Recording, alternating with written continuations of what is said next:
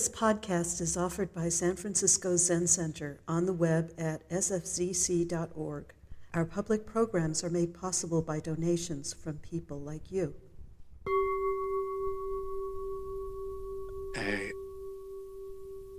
It's essentially 12th century Chan monk by the name of Hongji Jingzhui, known as in Japanese often as Tendo Shogaku, because he was actually an abbot at Tiantong Tendo Monastery where Dogen studied, right? And he's tremendously famous. He was sort of one of the great proponents of the silent illumination school, and you know, highly scholarly and so on. And he compiled this collection of koans, and it would have languished, except that about 100, well, not 100, but maybe 75 years later or something, I thought, this guy named Wansong Xingqiu came along, who's generally just referred to in Japanese as Bansho, and decided to make a book out of it and put commentaries on them and so on and so forth. And the interesting thing is it was published in about 1224, right when Dogen was traveling in China, which is kind of intriguing, right? It's like it was probably kind of like a bestseller, you know, when Dogen was wandering around China and picking up the Zen teachings, and you know, who knows, he you know, probably, you know, like it probably printed hundreds of copies. And so who knows if it was an influence on Dogen or not, but he did also, you know, on his departure from China, compile a set of 100 koans, and then spent the entire rest of his career commenting on them. So interesting, intriguing point. So case 5 goes like this.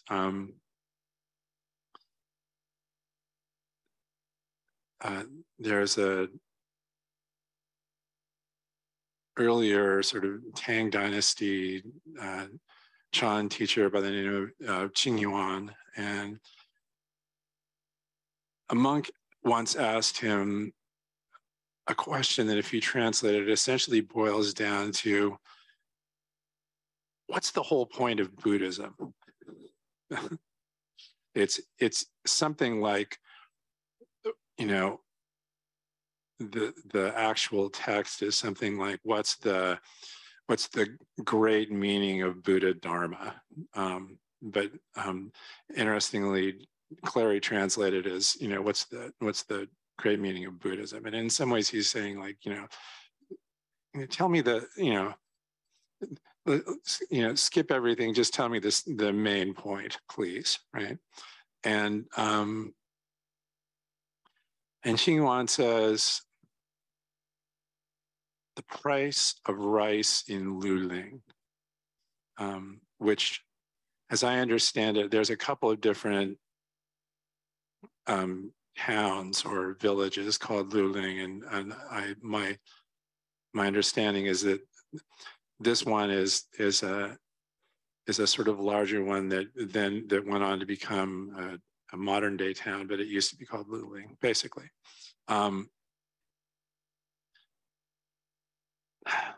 And you know, so it's a very short koan and to the point, right?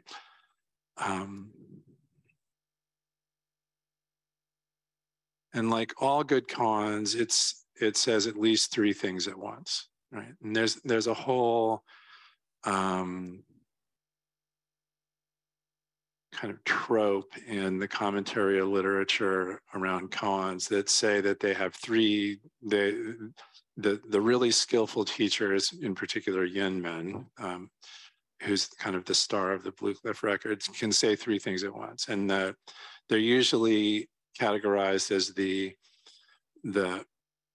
phrase that follows the waves, the phrase that covers heaven and earth, and the phrase that cuts off the myriad streams, right? And a little bit more, or a little bit less cryptic, right? Generally speaking, I think the phrase that follows the waves mostly has to do with the conduct and kind of interaction and mirroring that takes place in the context of an exchange, like most koans are, right? The phrase that covers heaven and earth is usually associated with the sort of conceptual and poetic content of the discussion or or statements, right? And the phrase that cuts off the myriad streams is like how it sounds. It's like, okay, enough talk, basically, and enough thinking too. And some schools emphasize one more than the other. The Rinzai school seems to lean pretty hard into the phrase that cuts off the myriad streams interpretation. But if you read Dogen's commentaries on koans, and in particular his koans, he brings out a lot of poetic and conceptual content, and explains and interprets and so on. And they're both good, right? And talks about how the teachers who engaged in these exchanges were helpful, right?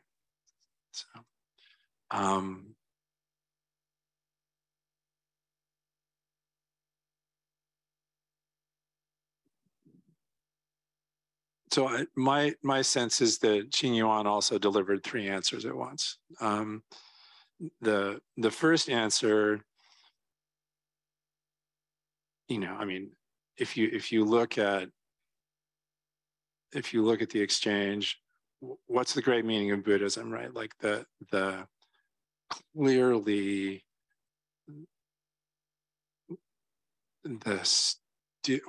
so I used to know this guy, great guy. He studied here, and then he went to Japan, and he spent a lot of time studying in Japan, and he lived at Antaiji for a while. And when I was at Tassajara, he would send me letters, I think, because he was kind of hungry for exchange with people in the States. And they would say things like, "There's 3 meters of snow outside my cabin at Antaiji." Right? I mean, he was really kind of living the life, right? And when he came back, we were talking about it, and he said, I had this unbelievably romanticized idea about going to Japan and living the temple life, right? And you can kind of see a little bit of that romanticizing in the question of the student, of the monk, right? He's like, I'm living in this monastery now with this famous Chan teacher. I'm going to ask him this question, and he's going to really explain the whole thing to me, and then everything is going to be great, right? And so one interpretation, one lens through which you can look at the answer is just cutting off myriad streams. It's like, okay, drop all that stuff. Here's a piece of flavorless talk that totally sidesteps and shuts down your question, right? And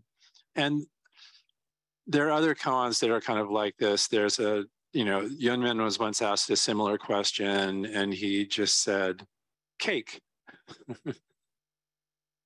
which I'm not totally clear on whether he was just hungry or feeling like he needed a carbo hit or something like that. But anyway,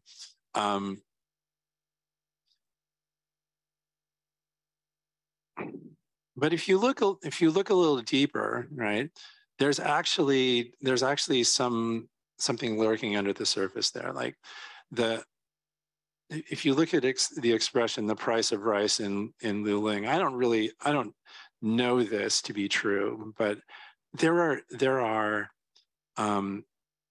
phrases in English that have very much the same flavor, right? Literally, since we're talking about food here. And they almost all have to do with food, interestingly enough.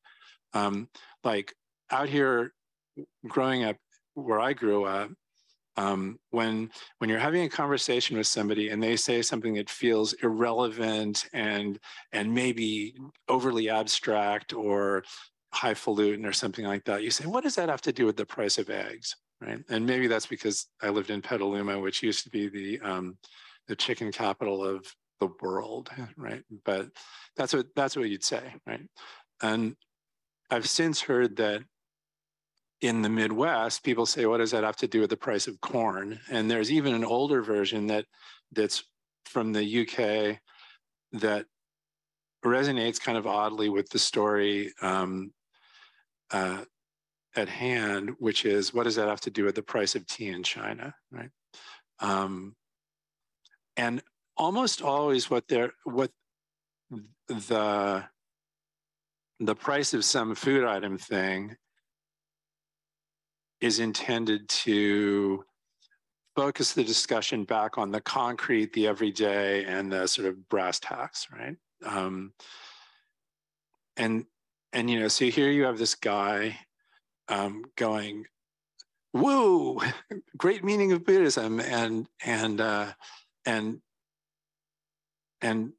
Qīngyuán brings up the price of rice in Luling, but you'll note that he kind of flips it on its head, because he doesn't say, what does that have to do with the price of rice in Luling? He says, the great meaning of Buddhism is the price of rice in Luling, right? So he's saying, yeah, let's talk about the everyday, let's talk about the brass tacks, but the great meaning of Buddhism is the brass tacks. And it's worth digging into that a little bit more. Like, if you're to look at Buddhism and the teachings of the Buddha as a like multi-decade exposition of a solution to a particular problem, right? It's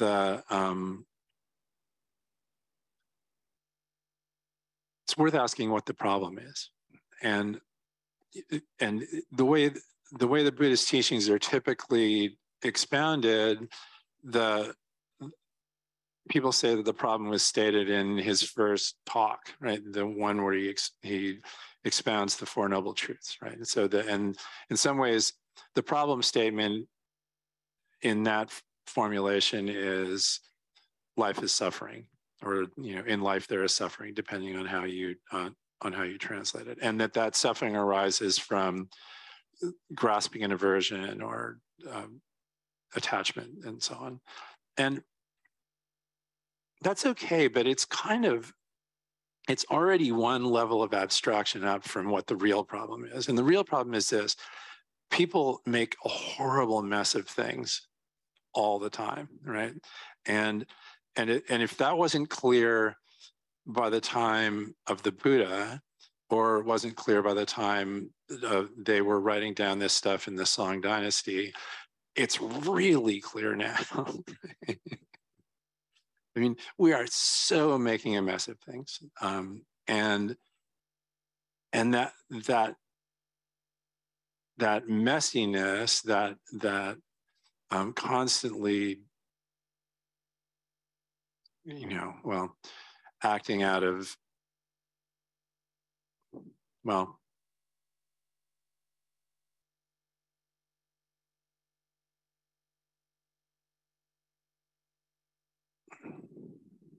you could say that the way that aligns with the first and second noble truths is that humans make a mess of things, and they make a mess of things largely out of their dissatisfaction and suffering, right?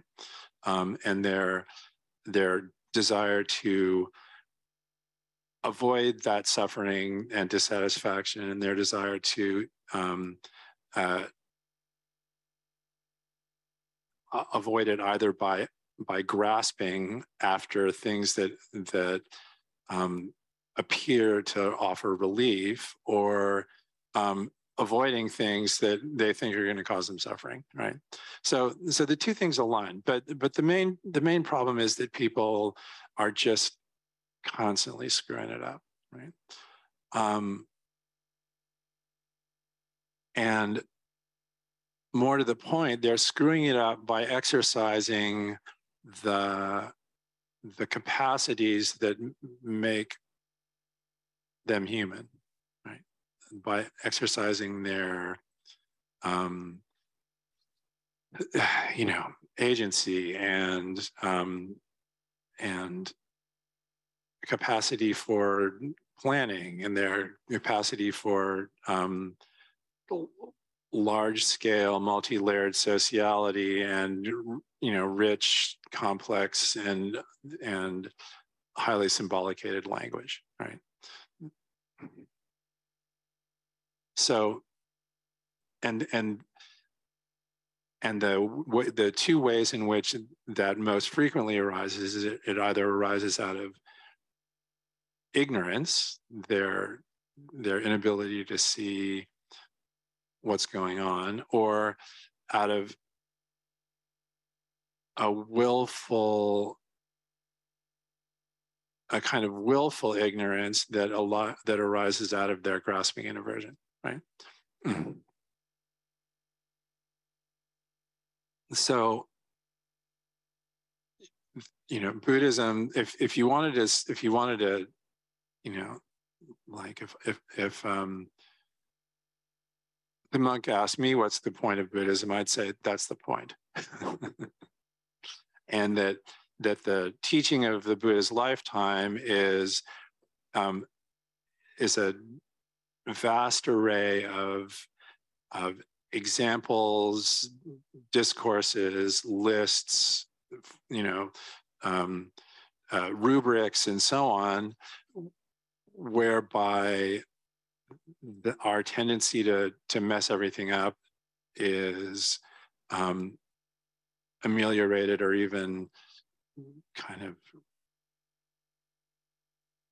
suppressed, alleviated, gotten rid of. And there's a bunch of them, right? And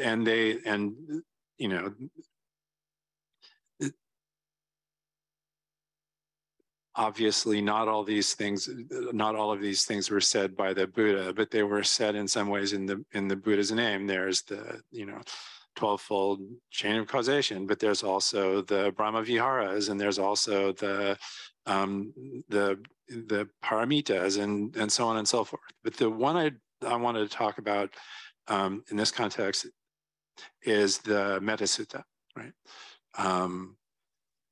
And it's the great thing about the Metta Sutta, I've realized, is that it really is incredibly straightforward. It says, this is what you should do, right? And then it says, it has three major components. It talks about conduct. It says, be strenuous, upright, and sincere, right? That's good. And then a few other things: without pride, easily contented and joyous, right? Don't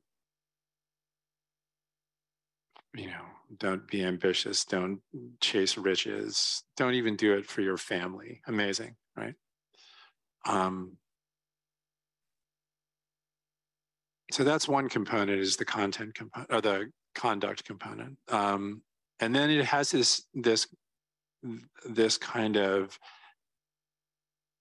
intention and aspiration component. So in order to support that conduct, right, you need to have a kind of a frame of intention and aspiration, right? And it says, here's what you should keep in mind, right? Here should be your frame. May all beings be happy. May they be safe. Doesn't matter what kind of beings they are, they should be happy. And then it's interesting, the author kind of, strays back into conduct, but in a kind of aspirational way. It's like, not only should they be happy, but why shouldn't everyone essentially conduct themselves in this way and in accordance with the precepts, not lying, not harboring ill will, etc., right? Not harming.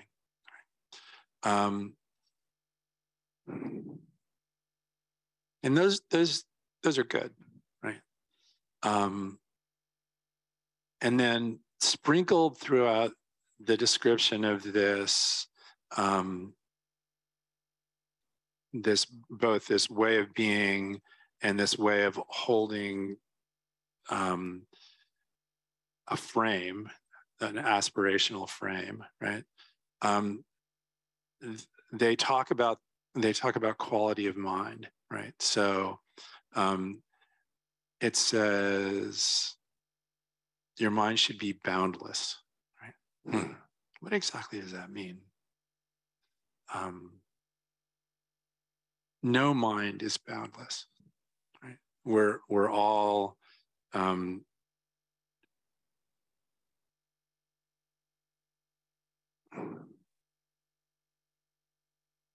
bottled up in this body, right? And I remember my neuroscience teacher in grad school, kind of had a standard list of limitations. You can't see X-rays. You're not directly aware of the operations of your cerebellum, and and sort of like that, right? We have a very very limited view of the universe, very limited contact with it, that has to do with our exact position in the world and how we're constituted, right? But nonetheless, the Sutta says boundless mind, right? So what could that possibly mean? My sense is that it's this, right?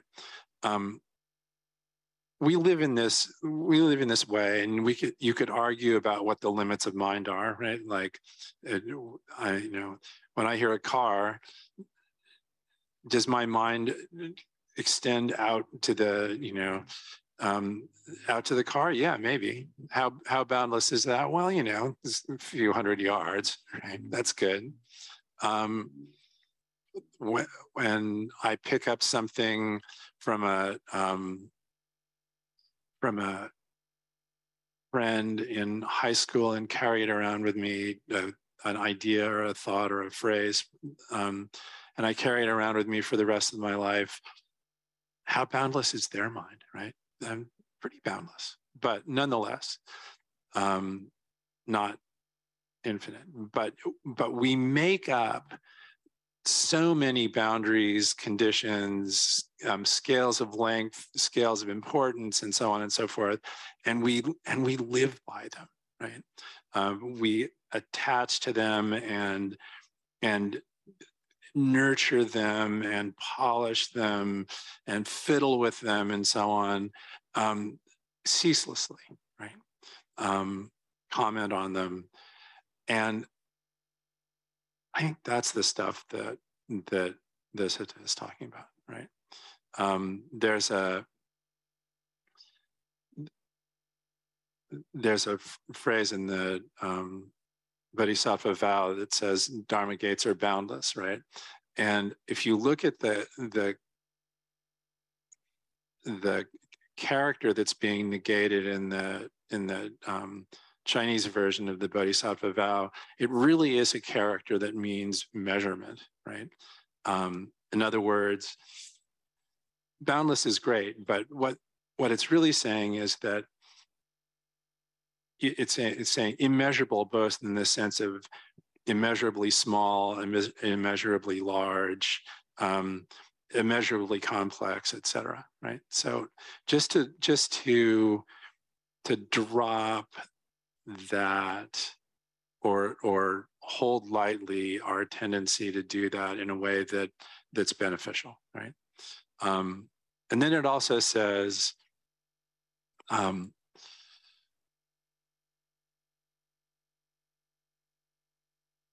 not holding to fixed views. Again, right? Can we live without views? No, of course not. Everybody has views. Where the word view is just a way of talking about something that's not only fundamental to human life, but fundamental to life. I mean, the basis of life is essentially memory, and the transposition of information that's been accumulated in the past into the present in order to have an effect on the future. That's what life does, and it has since it was being put together in hydrothermal vents, what is it, 3.5 billion years ago or something like that, right? And when we do that, it because it's we're doing it in the light of this consciousness, right? It's because we're producing a mental formation in the light of consciousness as a result of perception, essentially, right? We think of it as a view, and again, we can't live without that. But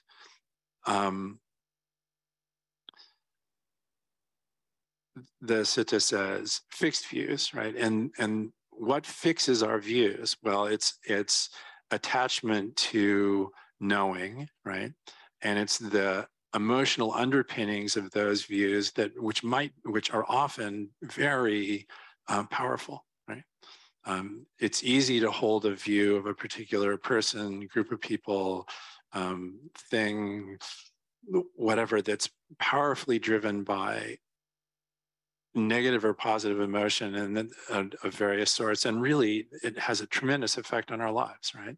And if you want an example of that playing out in a domain where none of this should have been a problem, right? Look at history of science, and maybe like particularly the history of geology or something like that. It was such a wrangle. Like, people had these ideas and they sounded good, and everyone was like, that's a great idea, it sounds so good. And then people would cling to it for hundreds of years, or easily, actually, yes, hundreds of years, in spite of this, mountain, literally, of evidence to the contrary, right? We do that all the time, right? Except we don't do it quite as badly usually as the 19th century geologists, but honestly, it's a thing, right? So again, the request is not to not have views. We'd have to essentially scoop out huge portions of our brain not to have views, and that would be bad. But to hold them in this way that doesn't fix them, that isn't attached, that allows them to be flexible and to be met skillfully and comfortably, right?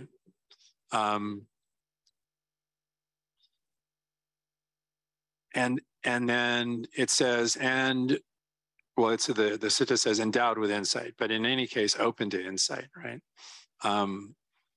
Which is to say, open to a situation in which information comes in either from the world or from the outer world or from the inner world, and meets your views, your conceptual frame, and and changes are made, right? To be open to that, to allow reality to meet your conceptual framework, right? Often those moments where that insight happens are startling, delightful, or terrifying, right? But to allow them and to appreciate what's just happened when you have a moment of insight, right? So that's the prescription that, among other things, is the prescription for the mind with which you support exemplary conduct and an exemplary aspirational frame for practice, right? And all of those things are practiced in Zazen, right? But in particular, the last one is, right? It's possible to, for example, engage in exemplary conduct in a thoroughly performative way, right? Like, in a transactional way. I'm going to engage in exemplary conduct because I'm going to get something for it, right? And it's possible to cling so tightly to an aspirational framework that you don't realize that you're missing the boat, right? And that's why, for example, Suzuki Roshi says, sit with no gaining idea, right? Because that aspirational framework can be a support, and it can also be a hindrance, right? And so in order to clarify the relationship between those things, we practice a particular kind of particular kind of mind, right? We bring forth a particular kind of mind while sitting, and then while standing and walking and lying down, but initially while sitting. And the usual trajectory is, you start practicing, and then after a while, these things start to show up, right? These mental events start to show up that show a little bit of what it's like actually to have a boundless mind, or a mind that's open to insight, right? And initially, it seems pretty special, and it seems that the circumstances and procedures that you went through in order to have that moment are pretty special too. And so there's a lot of oh my God, it's a little bit like being a baseball player, and people say that baseball players are superstitious because if they go out and they do something good, they think, well, let's see, what kind of hat was I wearing, right? And how was I wearing my hat, and was my was the glove on my left hand laced up or loose, right? And they kind of build this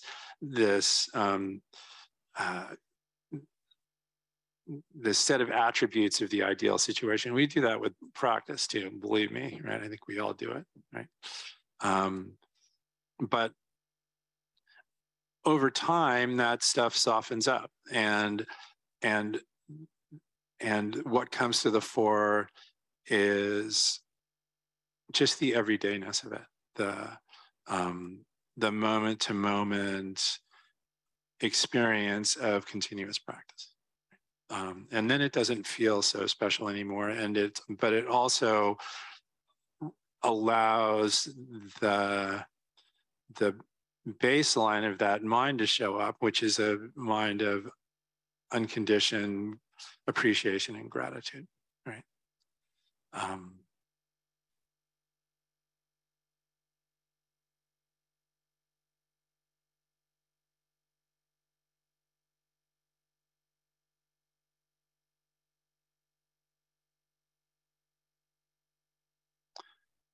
I have no idea what time it is.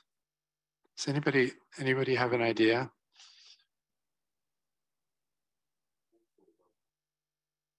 Four till? Thank you.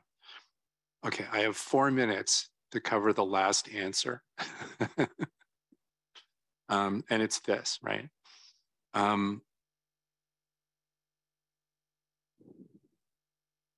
The other night I was talking about this with Yaz, and I asked somebody, or I asked the group, so what are the factors that govern the price of rice in Luling? And somebody said, the weather, which is exactly right, right? And even better, the weather and the mood of the merchants and the diligence or non-diligence of the farmers and the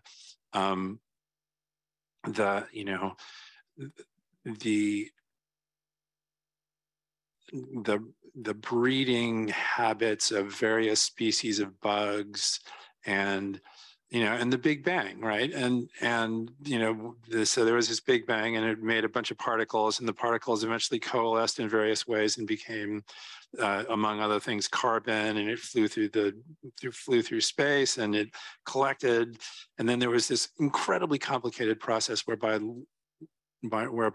life, living things, converted our world into a world that could grow rice, right? And so in the end, the price of rice in Luling depends on everything, and everything depends on the price of rice in Luling, right? It's a view into emptiness and interdependent co-arising, right?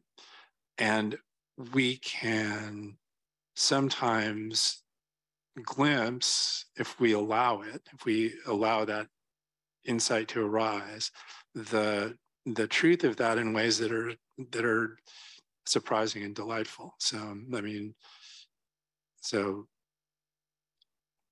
I have a story like that. So about a year and a half ago, I was hiking on Mount Tam, and maybe I've already told this story, but anyway,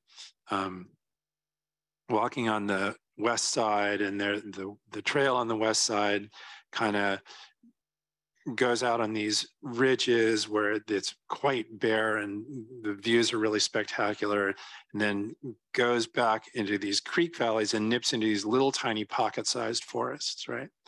And then comes out again like this. And at one point, I walked around a ridge and down into this forest, and it was a season when there was a lot of bird migration going on, and there was a moment where I walked into the forest, and the forest was full, literally full, stuffed full of these little tiny birds, right? And they were all chirping to each other like,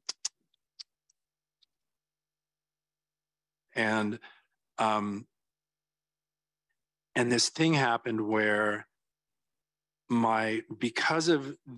because one, I was receptive, and two, because it was such a remarkable sensory experience, that my brain lit up with a three-dimensional picture of the forest that I was standing in, right? Because you could hear the shape of the forest in the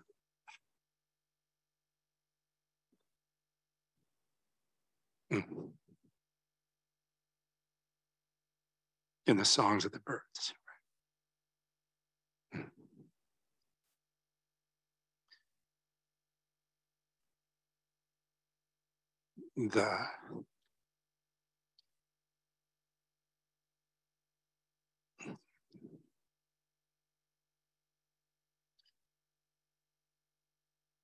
The world reaches in and kind of grabs a hold, right?